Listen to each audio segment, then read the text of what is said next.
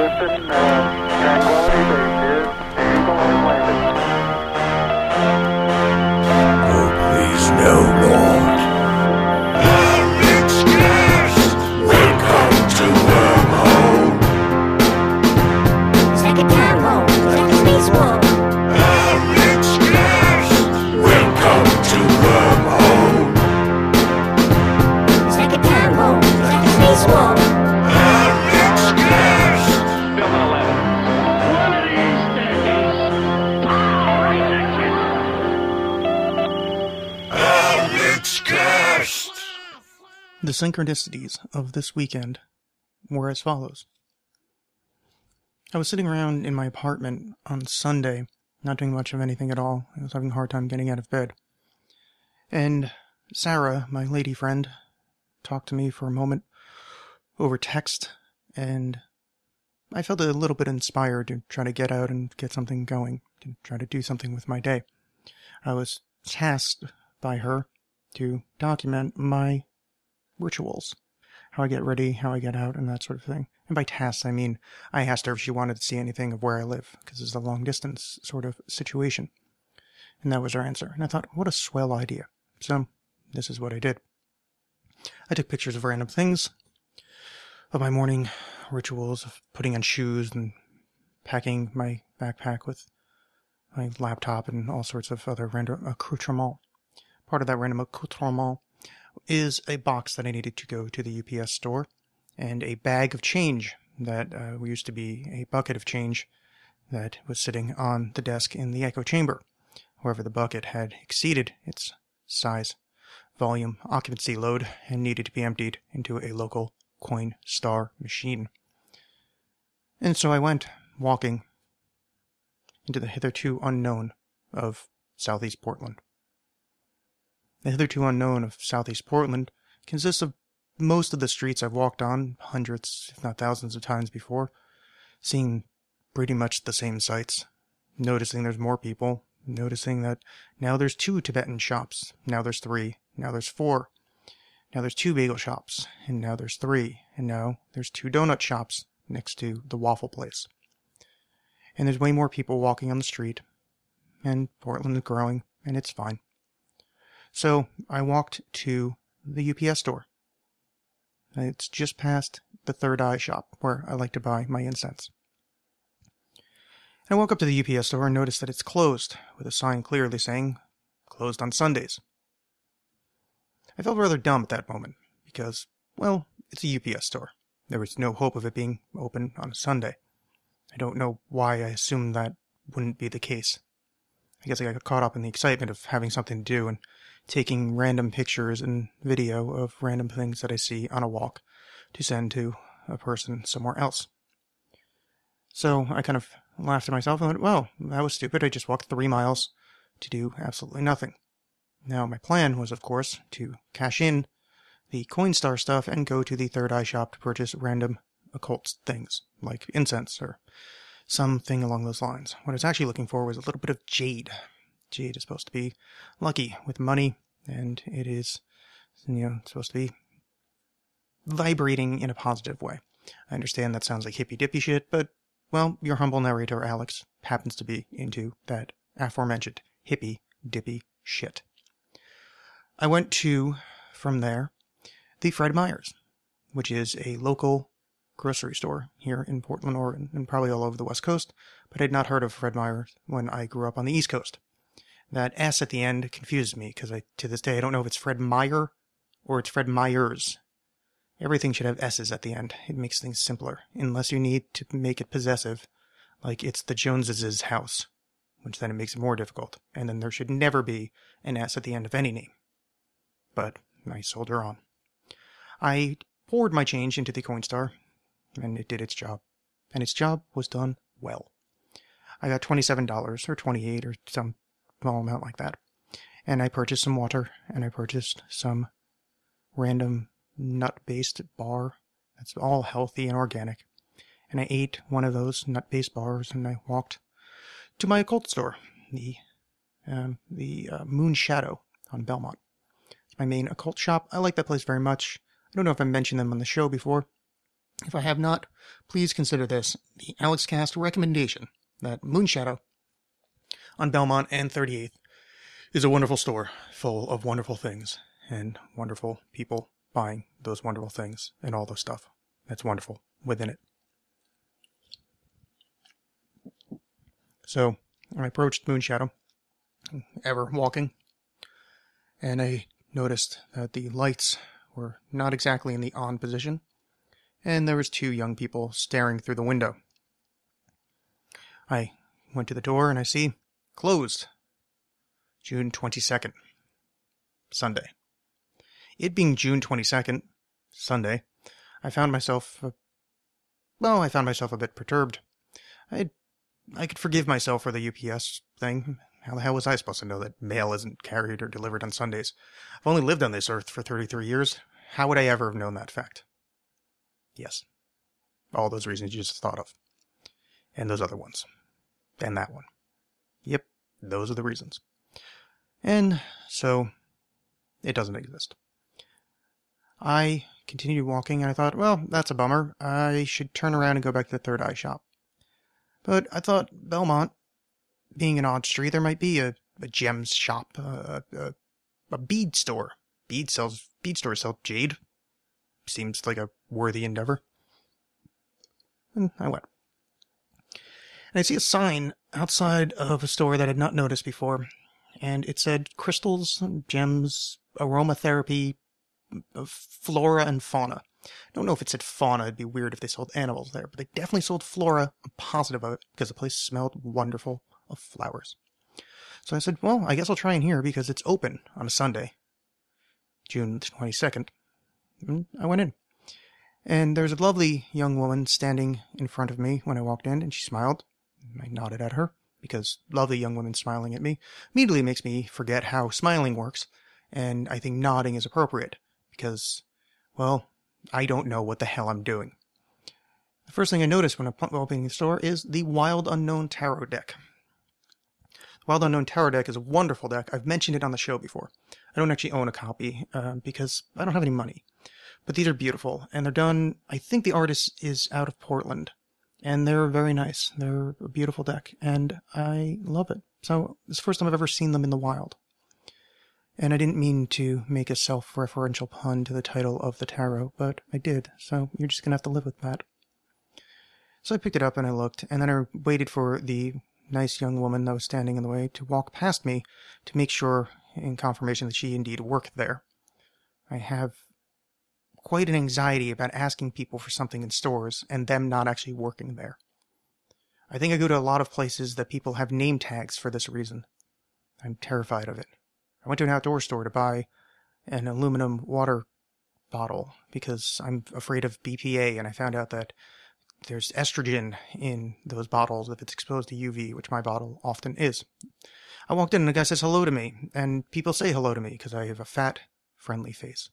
And I nodded at him, and he didn't say anything further, like, can I help you with something? Or, hi, I work here. And since everybody in Portland looks like they work at an outdoor store, I was confused. So I said, do you work here? And he goes, well, yeah. And I went, oh, I wasn't sure if you were just being friendly or something. Where do water bottles exist? And he goes, oh, you see over there? Make a right and go down the steps, and they're there. I was like, thank you. Which is just odd, because it was kind of confrontational, his tone. Where generally, when you say, welcome to this establishment, the next thing, like, I had a hard time not saying, can I help you with something? Because at home, let's do this together.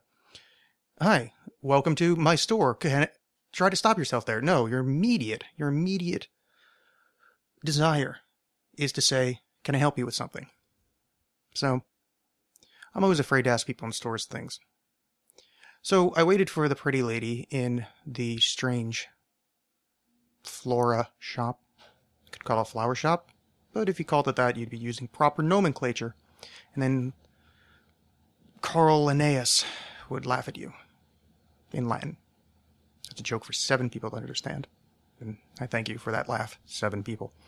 So, I realized she worked there and I said, hi, I love this tarot. I'm glad, this is the first time I've seen them in the wild. That's awesome. And she said, yeah, these designs are great.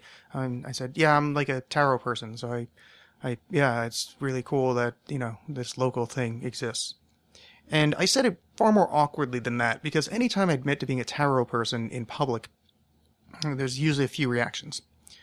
One of which is a positive thing and questions get asked, and the other of which is kind of a scoffing pshaw, why would you do such hokum and bunk? Well, both of those reactions aren't exactly something I was trying to elicit, but so it went. And she said, oh yeah, that's really cool. And I said, yes, thank you. I do like the tarot decks, and I will pick these up at some point. So, I have a question for you. I was wandering around, and I'm looking for a bit of jade. And I was just curious if by any happenstance you happen to have a bit of jade here. And she thought about it for a second, which was nice, because it's one of those questions that, I don't know if you've ever walked into a flower shop and asked for a bit of jade before, but I assure you, once you say that part out loud, you realize, what the hell are you doing? You're in a flower shop asking for jade, which is very much not a flower. She said, no, I actually don't, but you know what? There's a new Tibetan shop right across the street, and they probably have that. And I said, oh, really? That's great, because I was just up at the Moon Shadow, and it was closed, and then there was somewhere else that was closed, and I probably rambled and stammered a bit. And she said, oh, that's, she probably said something polite, like, oh, that's cool. And she said, it's right across the street over there. I'm like, oh, that's cool. So just down this way, and pointed with my hand in a down thiswardly way fashion. And she said, yeah, I'll show you. And she walked me outside. And I noticed on the way out that there's a sign right by where she was originally standing. I didn't see it because I immediately, upon seeing a pretty lady, went, oh God, look down, and nod. And it said, like, aromatherapy readings or something like that. Aroma tarot readings. It wasn't tarot. But I got the vibe that this was some kind of energy healing place with aromatherapy, which made sense to me at that point, because I'm not one to be impressed by pretty people. It doesn't really hold much truck with me, which I'm not sure if that's the phrase, hold much truck. I've never tried to use that before, but I'm using it now. So I'm not really impressed. So anytime I kind of shy away from someone, I try to question my reasoning for it, because beauty doesn't impress me. It's nice, like great, like way to go, waterfall. You know, you've done well for yourself. I like looking at you. But I don't know if you guys have ever wanted to fuck a waterfall. I certainly haven't. And in this case, it's the same thing. What a nice waterfall. So, I realized that I didn't see the sign. And I didn't look because energy people, I immediately look away. Because, and this is going to be one of those things that you can mock me for later. No one will, because no one listens to this show. But you can mock me later that I am sensitive on that level with energy stuff. And when I'm around someone that has one of those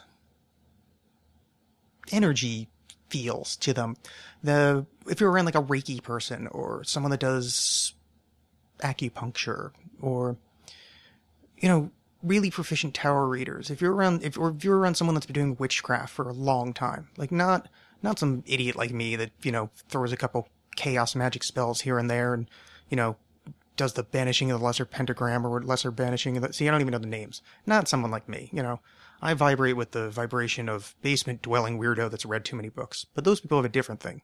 I always have this bit of a, ugh, don't come near me, I will poison you with my horrors. So anyway. And then I felt silly because I said I'm a tarot reader, and now I feel like I'm a fake because this is obviously a person that's quite good at this stuff. And anyway, that was the point. So I walked outside with the young lady, and she pointed in the thatwardly direction as previously referenced. And I had realized that I hadn't taken my headphones out yet. I had just the right headphone out, which I always do at work, so it is known that while I am listening to something, I'm also paying attention. But I had been so uncomfortable with the interaction in this store. Not uncomfortable in a bad way, just uncomfortable in a, well, this is not something I'm used to. I should just treat this person like anybody else. And which I did. I acted awkwardly around them. So she said over there, and she described the sign. She said the building, and she used a color word that I didn't know, and blue. Blue I'm very familiar with. But use some other word, like vermilion, which I know that word, and I'm not sure what the color is, but some word I'm not familiar with. And I said, I'm not seeing it. I'm like, all right, there's the sign for the pizza place. There's the sign that says circa whatever. And there's the other thing. She goes, yeah, right there between the two. I'm like, oh, that's really great. Thank you very much. I'll check it out. I appreciate that. And then she said something that I didn't understand, And at that point, I had this kind of confluence of confused ideas here, where I had just followed a strange sequence to end up at this store. And to find one of those open energy people to be nice and help you, I don't think the open energy thing I've described properly. Like, if you ever see Ram Dass, you know, that dude, he wrote Be Here Now, he's, 60s, follower of Buddhism. He did, what's the name of his master? That quite a famous sage, like Maharaji. I think it's the same guys that the Beatles visited. I might be wrong about that. I probably am. Anyway, his name was Richard Alpert. If you're fans of Lost, that's where he got named. So anyway, if you watch Ram Dass, that grounded thing that he puts out, that's the thing I'm referencing. And it's like cognitive dissonance when creatures as myself go anywhere near them. So just to describe that, because it sounds like I'm fawning over someone. I shouldn't have pointed out that she was attractive, but in my narrative, that's important because it's like a double whammy of openness and attractive, and it's like, I don't want to talk to you. Go away. You're all nice, and I'm horrible, and have a humped back. So she pointed, and then she said something else about something being nice or a color or something. But I was so wrapped up in one, not being able to hear her that well, because now we're outside and there's traffic noise, and I have one headphone full of, I don't remember what I was listening to at that moment, but one headphone full of that, and the other ear full of traffic noise, and this lady saying something. So I'm now distracted by the fact that I've realized that I have headphones on still, and it's way too late. I've already been impolite to this young woman, and I also can't understand what she just said. But to ask her what at this point was kind of fruitless, because I'd already gotten what I came in there for, which I don't mean to be such a jerk about it, but the fact is I was looking for a bit of jade. This nice young woman pointed me in that way, and that's the end of our interaction. I have no reason to ever shop at a florist. It's just not a thing that I have to do. I'm never going to have an interaction with this woman again, so I kind of bailed, and I felt a little bad about it, but I didn't know how to end. I don't know how to have normal conversation. I don't know what polite people say to each other. I know how to. I think the thing that bothered me is that this is a weird person, and I feel like I probably should have known how to interact with a weird person. But I didn't. Doesn't matter. Anyway, if inexplicably you know the person that works at that place, tell her said thank you for pointing me in that were the lead direction, which ended up in this Tibetan shop. So I walked in, and there's a lady that looks of Indian descent outside. And I nod at her, and I'm thinking, oh, she must be the person that works here. And then I felt slightly racist, because I didn't think about that at the outdoor store, because everybody in Portland looks like a white guy that works at an outdoor store. And frankly, a lot of the women in Portland look like the kind of lady that would work at a strange florist. So I walk in, and I kind of do the take a cursory look around, but try to give off the impression of like, hey, I'm kind of here for something specific. Which I don't know if you've ever tried to practice that kind of outward body language with such a complicated form. It's difficult because most people would just say something to the lady outside. But since I've already established I'm not good at asking whether or not someone works in a store, or whether or not they're just nice people that are nodding to me on the way in, because nice people nod to me. I have a fat, friendly face. So I make eye contact. She comes over, and I'm like, oh, good. This is somebody that works here. And I said, hi. I'm looking for a bit of jade. And she said, huh? And I said, I'm looking for a bit of jade. She says, oh, yeah, good. And she points me in a direction. And that is a jade wonderland. I mean, if you saw a mountain of jade, you would go, wow, that's a lot more than is in front of me in this Tibet shop. But there's a significant amount of jade. Now, my idea was to have a tiny bit of jade, a pebble, a stone, an X amount. I don't know how one measures the sizes of stones, but let's say no larger than that big marble you use to knock the other marbles in the game of marbles. I don't know what that one's called. This metaphor was terrible. I leave these things in because I think it's funny if anybody occurs to them while they're listening to me ramble that I could just edit that part out and use a real metaphor or look up the name of the big marble. I don't do that. So, and I say, oh, good. And she shows me these prayer beads that she has, the kind you wear on your wrist, not like the full bead necklace. And I wear those already. Like I have, I think it's Bodhi beads. They're is it the Bodhi tree? Is that the name of it? But, you know, the traditional wood beads. I also have a set made of green tourmaline. I think it's green tourmaline. It's some green thing. And then I saw these, and they're made of jade. And I was like, oh, that's really cool. And I got one that has this little metal ball in the middle, kind of as the what do you call that? Like the grounding stone, you know, the one that you start your mantras on. And oh yeah, that was probably one of the things that you explained. You have like on the prayer necklaces, you'll see they've got like a little mandala hanging from them, a little braided thing with a design in the middle. I mean, it looks like a mandala. And what you do, you kind of start from there, and you say the entirety of it. You say a prayer on each beat. So Om Mani Padme Om, Om Mani Padme Om, Om Mani Padme Om, Om Mani Padme Om, Om Mani Padme, and you get back to the beginning. I often like to do that, and then when you get back to the beginning, I'll say something else. You know, just maybe like an Om, or like you do some other chant. You know, chant Hare Krishna if you want, whatever you want to do. So mine's got a little metal ball. The other one had a bigger piece of jade there, and the other one I forget what it was. And she put it in my hand, and it was just heavier and energetic. And I was like, oh, this is nice. Like, this is what I was looking for. And again, I know what I sound like, but the fact is, this is the way I experience the world, and I have to tell you guys about it in that way. Because if I didn't, you know, it would be fake. It'd be false. And I'm trying not to approach the world in that way. I try to give you guys honesty as much as I can, or I just don't say anything at all. So, yes, I'm someone that when holding gems and stones and crystals, I do feel some form of vibration. I'm kind of embarrassed about it myself, but it's the way I perceive the universe. You know, some people are colorblind. Some people feel energetic vibrations from bits of crystal. And, you know, let's face it, it worked for radios. So she puts it down in my hand. I'm like, oh, this is nice. And then she showed me another one. I'm like, oh, this is really nice. Another one, I'm like, this is nice. And then she showed me the prayer necklace made out of jade. And, ooh, that was like putting your tongue on a 9-volt battery. Like, that was just powerful stuff. I was like, wow, this is amazing. And unfortunately, when she was showing me the bracelets, they were $12. And I was like, I wanted to spend like $4. Like, I just want a little piece of just a little marble sized thing of jade that I can just kind of, you know, fiddle about with. $12 was already enough, but like, this lady was very nice. She seemed excited by it, and she asked me why I wanted it. And I told her, well, you know, it's for good luck. And, you know, right now in my life, I need luck. I need, you know, I have a certain kind of desire to get quick money in a positive way, you know, to get me out of my doldrums. And, she said, yeah, you know, I understand. Yeah, this is very good. And she's like, oh, it's good for warding away, you know, evil things. And I'm like, yeah, it's nice.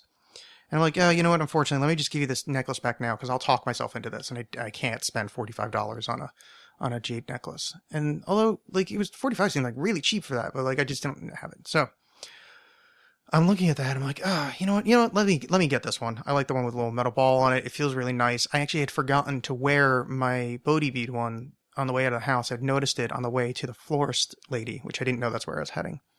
I noticed I wasn't wearing it. I was like, oh, that's weird. Like, I always wear it. I wear it everywhere. Like, well, I don't wear it to work just because I don't know. I just don't really like bringing anything spiritual to work. That is a place for that is mind-numbing drudgery. Let us not mix any kind of spirituality or positivity into that place.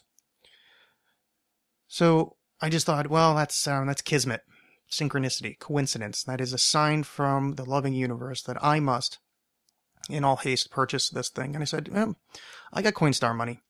That Coinstar money was earmarked for other things, but you know what? It's fine. I cover it, and I'm going to have $12 left over, because after I had purchased things, I ended up having, I ended up having $26. So as she's ringing me up, I see these rings. I'm not a wearer of rings. I have horrible, horrible stubby fingers, and I don't like drawing attention to them, except for on a podcast that gets listened to by oftentimes thousands of people, and I will gladly say it to all of you, but I don't know why that's different, but it is. And I was looking and I'm like, oh, what are these? And she says, oh, those are prayer rings. And I'm like, ooh, I like the sound of this. And I like it, because I see one's got the Om symbol. The other one's got the shorthand for Om Mani Padme Om, the 4 thing. You've seen it before. And then I noticed that she goes, oh, they move. They're prayer. And it's a copper band inside of another copper band, like the part that actually touches your finger looks like the wheel well from a car, whatever you call that, a tub or whatever.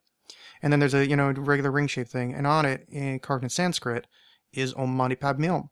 And it's like those prayer bell things you see in Tibet, which I've not been to Tibet, but I've seen many documentaries where you walk by and you spin them, and it's, it gives you luck. And Om Mani Padme Hum, it's supposed to ward away the bad things. And part of my practice, not just spiritual, but part of my practice into stop being such an anxious man, is I chant mantra when I walk around. I try to sync my heartbeat and my rhythm to chants. It's very helpful. It's also helpful as a writer, where you can kind of, if you blast Tibetan monk chant while you're typing, it's a pretty good way to keep typing. There's a certain kind of hypnotic cadence to it, and it feels like you're doing something magical. It feels like you're participating in a ritual, even when you're doing something as simple as walking home. So I was like, oh man, these are cool. And I'm like, how much are they? And she goes, right there. And she points at the sign, and the sign had sunk into the little foam that the rings were sitting in. And she goes, right there. And but the sign sunk enough that the price was there. She pulled it up, and $10. I thought, I can afford that. That'd be $22. That would leave me with like $3-4, which is an interesting number because iced coffee at the coffee shop I want to go to is $3. I said, you know what? This is the universe talking to me. This is a prayer wheel for my finger. This is shade, what I was out to look for. And this is the money that is directly referenced in those numbers. I said, well, I have to do this. This has to be perfect. So I told the lady some more, and she said, oh, it's Om Mani Padme Hum. And I said, oh, cool. I'm like, that's the one I use. I use that in Nam-myo Renge-kyo. And I said it like better, but not well. And I said, oh, I'm sorry, I probably murdered the pronunciation on that. And she says, no, you said it good. You said it well. I don't know why I'm doing an accent. Now, she had a very thick accent, but me trying to mimic it is terrible because I don't know what a Tibetan accent sounds like. Although when I was speaking to her, I said, I knew that it was an accent, and since it's called Gifts from Tibet or something along those lines, I was putting level money that she was probably somewhere from the, Tibetan area. So she told me that I pronounced it well, and I said, well, what about, and I said, Om Mani Padme Hum, and she said, oh, yeah, and she, it was good, so. That Om Mani Padme Hum part, that may not have happened. I may have thought of that later when I was walking home, but the Nam-myo Renge-kyo, that happened, I said that out loud. I often have conversations with myself while walking around, or conversations with other people. Just a way to practice interaction, I suppose, so you don't panic when, you see a random guy in a sports shop and you're curious whether he's just being friendly or he works there. So I purchased the ring, and I purchased the bracelet, and I just decided to walk home, and I took some more pictures, and on the way back, I realized that I had walked like 6 or 7 miles, and I needed to stop being sweaty. So my idea was to stop in. I was going to have a nice change of shirt, and I'd head back out. And I got distracted, and I didn't head back out. But the important thing is, the night before, important part of the story, on Saturday, I think I'd written 1,400 words on Saturday, which for me is, that's up there with like the most I can write in a single session. I mean, that's a really, really good session for me. So I was kind of forgiving of myself on Sunday that I didn't want to go to the coffee shop and get writing done. And I was thinking, my better angels were saying maybe you will, but I just didn't get around to it. I didn't get to it. So I was sitting around there, and I ended up texting a little bit more with Sarah, who I was sending pictures to. It wasn't that much because she was busy and doing other things. So good. And I ended up not doing anything, and I was like, you know what, I'm going to go to the bar I like. And I did. And the evening ended there. Fine. However, this is where synchronicity number 2, which did technically happen. I've been recording for 29 minutes now. This happened about 45 minutes ago. So, I was walking home from work. I was actually walking to a car to go from work. So, earlier that day, I was speaking to someone, and she had mentioned that a Renaissance Festival concept, just random thing. And I was like, oh, that would be a fun thing to go to. And I remembered going to the Renaissance Festival in Sterling Forest, New York. I used to go, not a bunch each summer, but at least once a summer, oftentimes many more than that.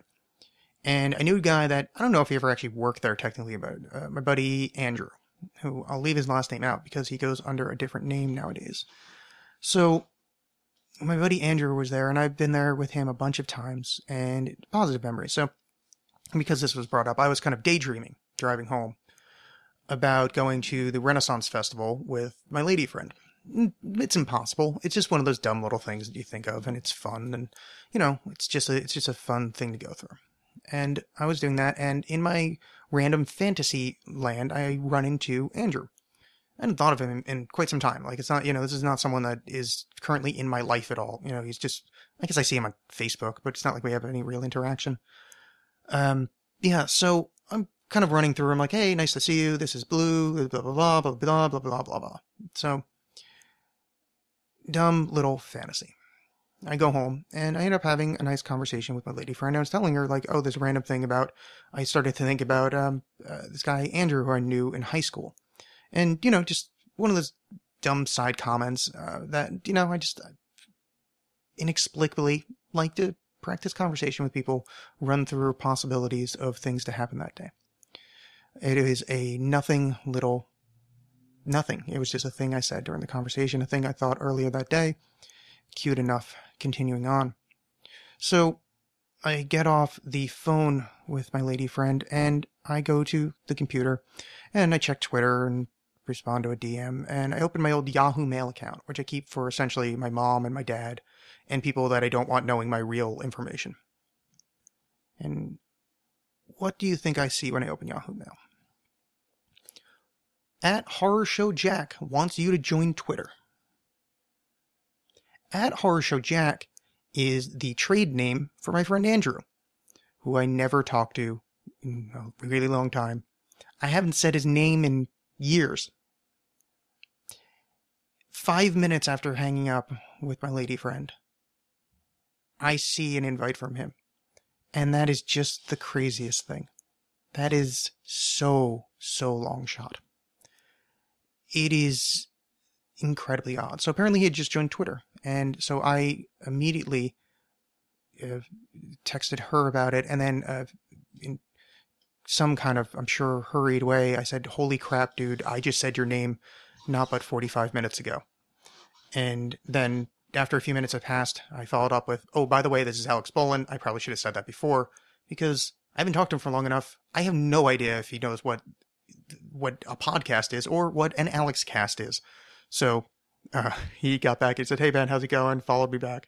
And I haven't followed. This is fresh. After he sent me, how are you doing? I responded. And then I have not checked Twitter since then. But I just thought, what a terrifically odd thing to have happen. What a terrifically odd bit of synchronicity. So let me read the question that I had for this week in regards to the stories I just told. You guys may know I was on the Higher Side Chats, quite a good podcast, well more popular than mine.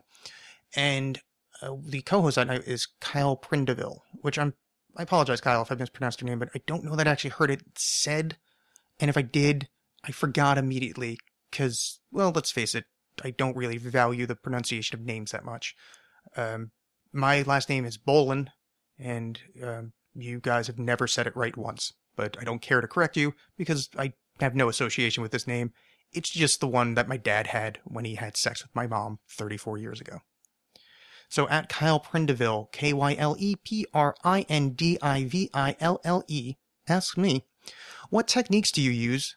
What techniques do you recommend for increasing synchronicity? How can we notice the bigger picture while in the right now? He also follows up with, can you explain the service to self / will to evil personality type? Do humans have the potential for evil? Stroke. Are they possessed?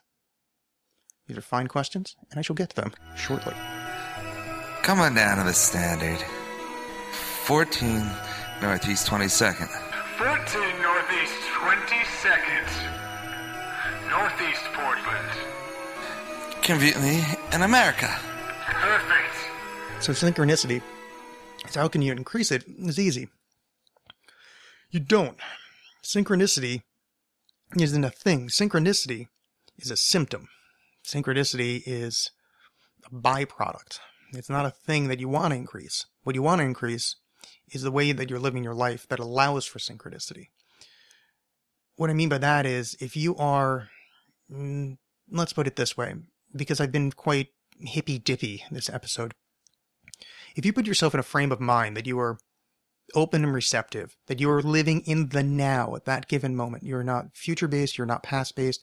You are trying to live a complete life in which that moment is the one that matters, and not to throw away the future or the past, but that you are focused and living at that moment.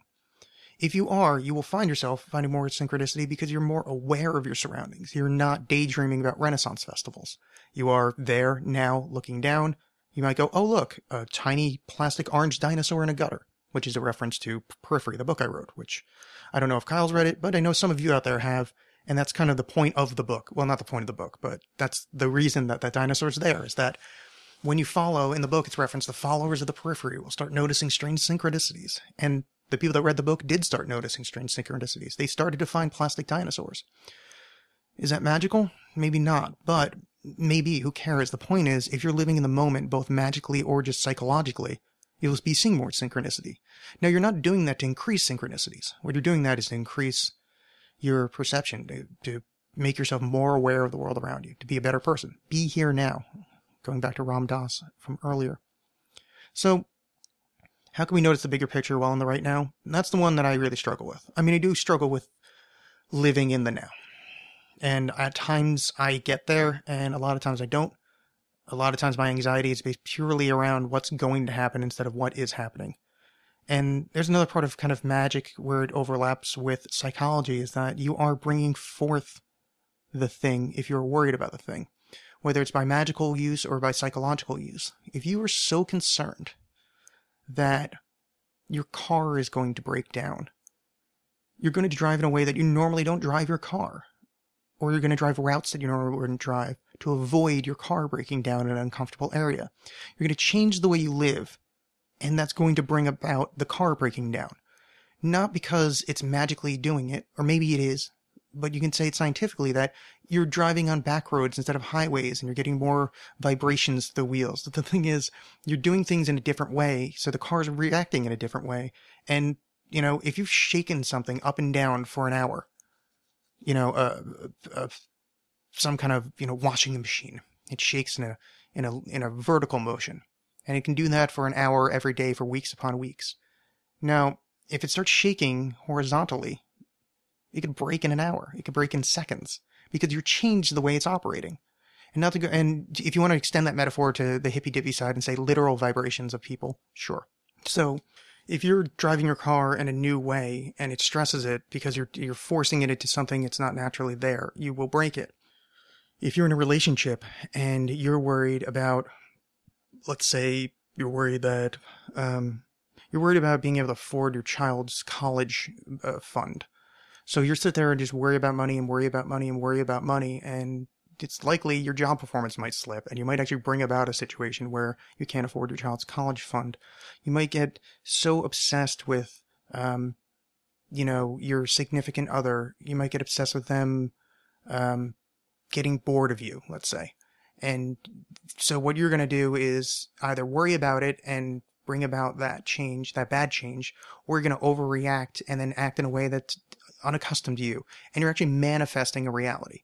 So in order to kind of keep your eye on where you are now while maintaining the bigger picture, an eye on the bigger picture, I think it's to live honestly within yourself and not try to bring forth something that's unnatural to you. So if you call attention to something, if you worry about something overly, you can call forth that thing. So the idea is that you live your life while looking at other things, which sounds like I'm just rewording the question as a statement. But what I mean is, you be here now, you act in your way, and you are self-aware enough to, you know, see your behaviors, change them, change the way you think, follow a path that you get better. And as you follow a path that you get better, you can look at other things and not worry about them, and that's how you stay in the bigger picture. So instead of those people that go nuts and you know, anonymous or something, pardon me, I can't think, I'm so politically ignorant, some group that gets really overly vocal, atheists, vegans, people that start screaming at you, born-again Christians. These are people that are not looking at the whole. They get so obsessed with the thing they're afraid of. They're so obsessed with the thing that they're focused on that they're actually manifesting reality where they're useless. I mean, what's more annoying than a preachy vegan? And what they're trying to do, they've now manifested a reality that breaks it. But they were trying to see the bigger picture, but by losing focus on the now. So you have to essentially just be you, dog, as long as you isn't a piece of shit. And that will manifest itself on to the rest of the world. That'll manifest your personality. So, you're not going to be worried about your car or your significant other or anything like that. What you're going to be doing is living your life. And if you find the things that you care about, if you care about, conspiracy theory or how to stop the Bilderbergs, just to use the higher side example, if you're not freaking out on it, if you're not going all Alex Jones or tinfoil hats or buying armament and moving to Texas, well, that's how you can keep your eye on the bigger pictures, because you're living your life in a satisfactory way, and that you're kind of showing how to live a life. You're an example of a better way of being. And by doing that, you can interact with the larger world readily, because you're not going to take anything of that on, and you're not going to manifest anything within it. You're just going to manifest yourself as a sentient, sovereign human being that is in charge of his or her own reality. And that's it. That's how you interact with the world, at least to me. But I'm also, I'm a ridiculously romantic person. I'm way too optimistic, and well, maybe not too optimistic. Forget that. I take that back. I'm quite optimistic. And that's the way I view the world. And yeah, that's it. So I think you can watch the bigger picture as long as you know who's doing the observer. That's another thing about kind of observational meditation, or, just any of that stuff, where mindfulness meditation is mind the observer. So if you're looking at world events, make sure you know who you is. If you're thinking within yourself and you go, oh man, I'm so fat and stupid. And then you go, who said that? And then you have to go, wait, who just questioned the thing? So who is the narrator and who's the one saying stuff? And if you can get a hold of that, if you can stop those flyaway thoughts, the things that stop you from meditating, you become better and you can interact with the rest of the world much more readily. And yeah, that's my answer for that. Now, this is going the other way. Let us delve into the deep, dark secrets of mankind. Can you explain the service to self, will to evil personality type? Do humans have the potential for evil? Are they possessed? I'm not totally convinced that possession happens. I think possession probably is just really severe forms of mental illness that went untreated or existed in a time where mental illness was not a term that was used or understood. But do humans have the potential for evil? Yes, we absolutely do. And this is the fight that I have with myself constantly. Not that I fight myself for being evil. I don't particularly have much of an urge for anything that would be considered evil. I don't like to lie. I don't like to cheat. I don't like to steal. Well, unless it's from like a big corporation, but that's more of an act of rebellion. I'm not violent. I would never want to punch someone. I couldn't think of anything worse than killing someone. I would sooner die myself. I'm not in any way fitting of the forms of the various ways of evil. However, I know a lot of people that would. There's a lot of people that just have a dark soul. And I think this comes from, and let me just take a step back there. I'm not saying I'm great or even good. I just mean the term evil, because there's a difference. You can be a shitty guy and not be evil, which I like to believe myself to be. I'm not evil, but I'm kind of a bag of shit. But, so there are people that are evil, because what we are, in my estimation, and this is one of those things that we have to fight with, is we're upright apes. We are products of a million generations of rape, slaughter, and violence. And within that rape, slaughter, and violence, we leapt from the trees, we became upright, we started using stone tools, we killed our neighbors, and then we painted the Sistine Chapel, wrote unbelievably wonderful, beautiful poetry. We fell in love, and we had infinite amounts of open-hearted, wonderful empathy to each other. We have had so many romantic situations that came out perfectly. We have done so much wonderful good in the universe that is almost unthinkably wonderful. And it is a product of speciation based on violence. It's chimpanzees bashing their competitors' brains in and then eating their children. It is survival of the fittest. However, it's survival of the fittest to the point that we became self-aware. And because we became self-aware, we became aware of something that we can call the soul, if you want to believe in the soul. Now, they're my great arguments, or whether or not there actually is something beyond just the fleshy meat sack. But there are people that don't have that aren't going to think about the soul, that aren't going to consider it. And I'm not saying if you don't believe in the soul, you're evil. That's absurd. I know some very, very nice people that don't believe in the soul. They're very sweet, very understanding people. However, if you're a person that has violent tendencies, maybe it's genetic. We have had just generations upon generations of violence bred into us. That doesn't have that concept, that idea of soul, that idea of stewardship over our fellow man. Yeah, there is a will to evil there, but I wouldn't say it's evil. I think it fits evil, but what it is monkey logic. Service to self is Darwinism. Will to evil is Darwinism. If evil gets you a fitter mate, if evil gets you a better job, if evil gets you, evolutionarily speaking, passing your genes down more efficiently, which it has many, many times, I don't know if you can call it evil. I mean, you can, but how much are we sovereign onto ourselves? How much can we give ourselves dominion over our choices? Now, I can tell you, if I did something like that, it would be evil. It would be an act of unspeakable evil. I would not do that because I understand the depth of that. Now, if somebody that doesn't understand that, I'm not saying it's good. I'm saying it's bad. It's horrible. It is disgusting on a fundamental level, and it just should not be allowed. However, to use the term evil is to imply humanity to it. That chimpanzee killing its neighbor and eating its children isn't evil. It's a monkey, or a chimpanzee, I suppose. So, we being upright apes that became self-aware enough to create love poetry and to paint the Sistine Chapel and to invent philosophy and to come up with Shakespeare and Richard Brautigan. Yeah, there's two sides of a very, very dissimilar coin there. Are we spirits experiencing a meat sack existence? Or are we meat sack existence that has tricked ourselves into spirituality? Not everybody does have that spirituality trick in them, so they are responsible for their behavior, absolutely, because we do have free will, or at least we have the illusion of free will. The point is we think we can choose, and therefore we can choose. So, that is service to self, that is a will towards evil, but I hesitate to use evil because evil connotes your belief in it. Evil connotes you having an acceptance of it. Yeah, it's bad. It's evil towards the people that don't want that to happen, but to them, it's Darwinian. And we are upright apes, if you want to believe that way. I mean, I tend to lean more towards we are vibrating weird soul entity type things, experiencing a bit of human flesh for a little bit. But the point is, you can't blame the human flesh for the human flesh things. You can blame the person or the thought pattern behind it. So I'm not saying if someone murders someone else, I'm not saying that it's not evil, because I can say it's evil, but are they evil?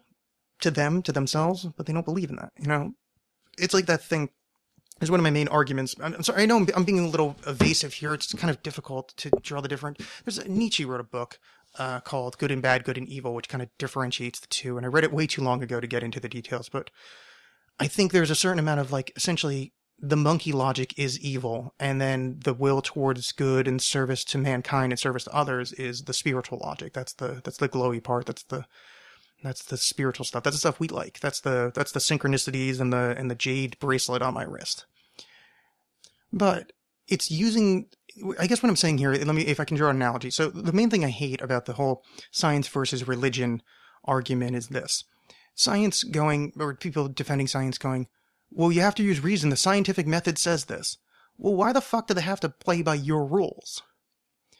If they're believers in spirituality, they don't go, well, no, your science is wrong because the Ten Commandments say so. I mean, they do say that, but you don't take that as a valid theory because you're thinking about the world through two separate filters. So on a science side, I don't think you can call it evil because it is the inclination of Darwinism. It is survival of the fittest, would be, I mean, essentially what we consider evil. But to use the term evil is to kind of hop the fence to the other side. That's a word for the purview of religion and spirituality. What you would use is you know, it's negative, it's bad, but not evil.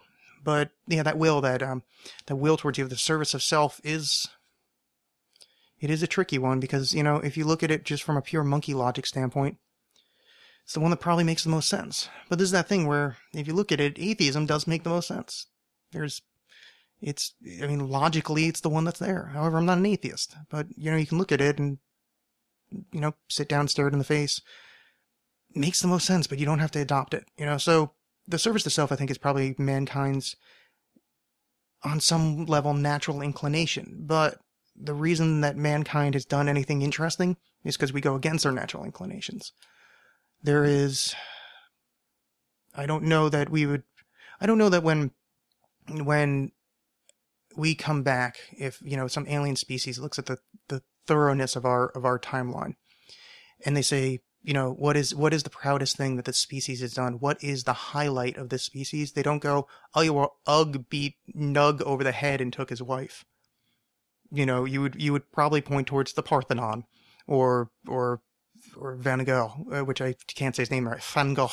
I heard an actual person from wherever the hell he's from pronounce his name. Where the hell is he from anyway? Dutch? Anyway, point is, you would point towards Shakespeare. You'd point towards beauty. You would point towards art. You'd point to the thing that you would think, like when you're in college, the humanities. That is what humanity would be defined by, even though that's not the thing that allowed us to be this way. Oh man, that is a hard thing to describe. I suppose I'm saying, if you if you go on like the best vacation ever, right?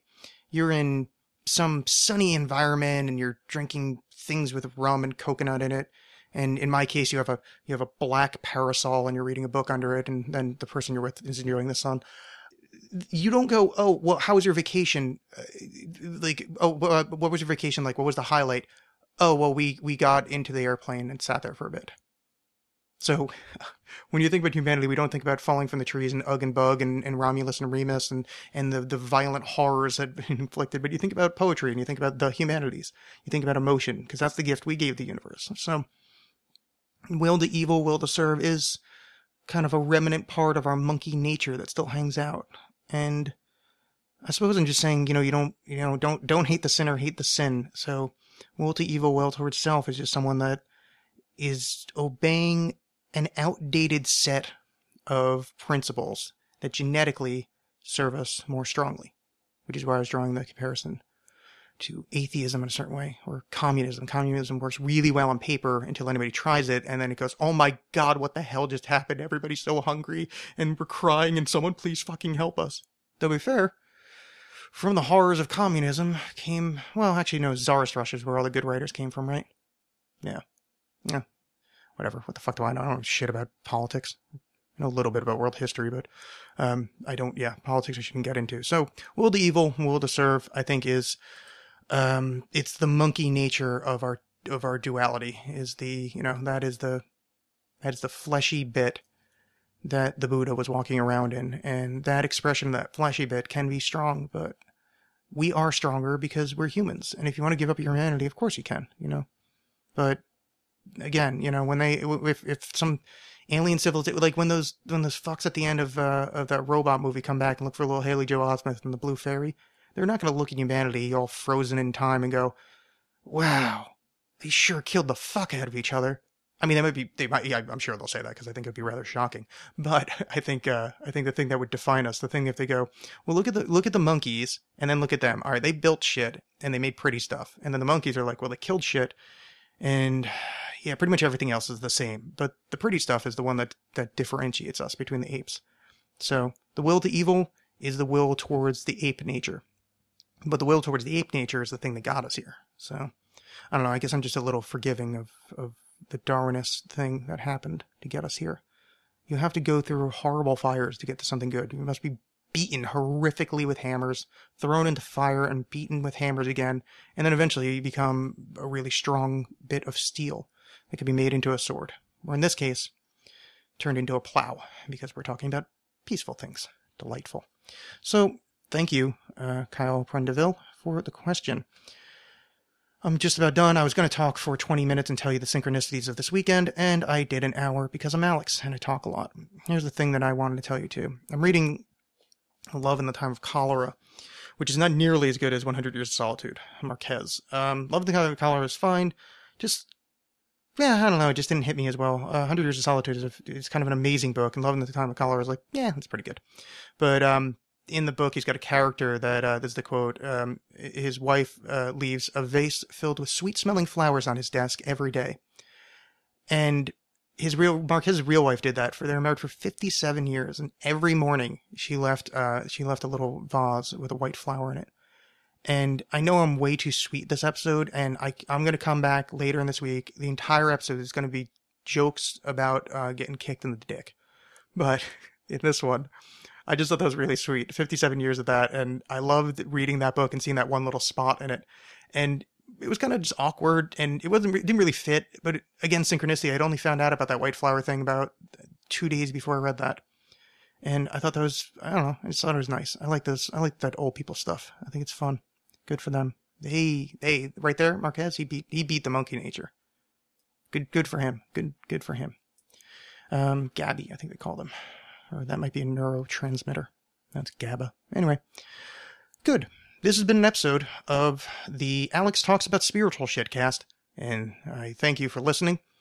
At the end of the episode, please let me remind you of various things. If you go to alexcast.com, Alex is always spelled with 2 X's, you can see various links there. If you click books, you can click on the 2 books that I've written.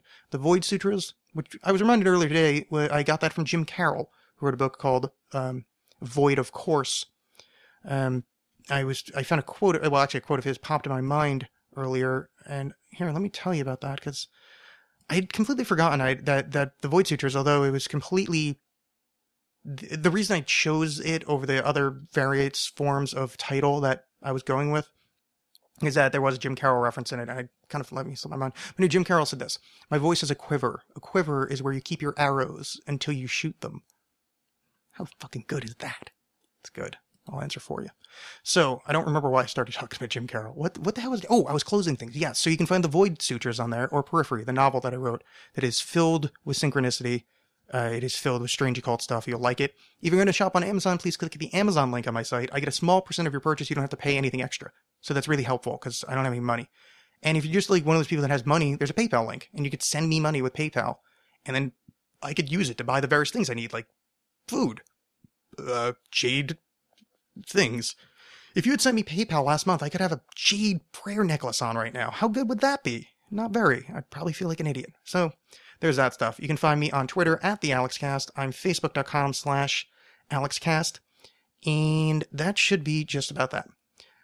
Yeah, fun times. So thank you very much for listening. I'm shocked that I just talked for this long. And my throat hurts now. And I need to do something. I don't like finishing shows because I never know what to say. But this is the appropriate one. So from all of us here in the studio, that being me, to all of you there, outside, at home, that being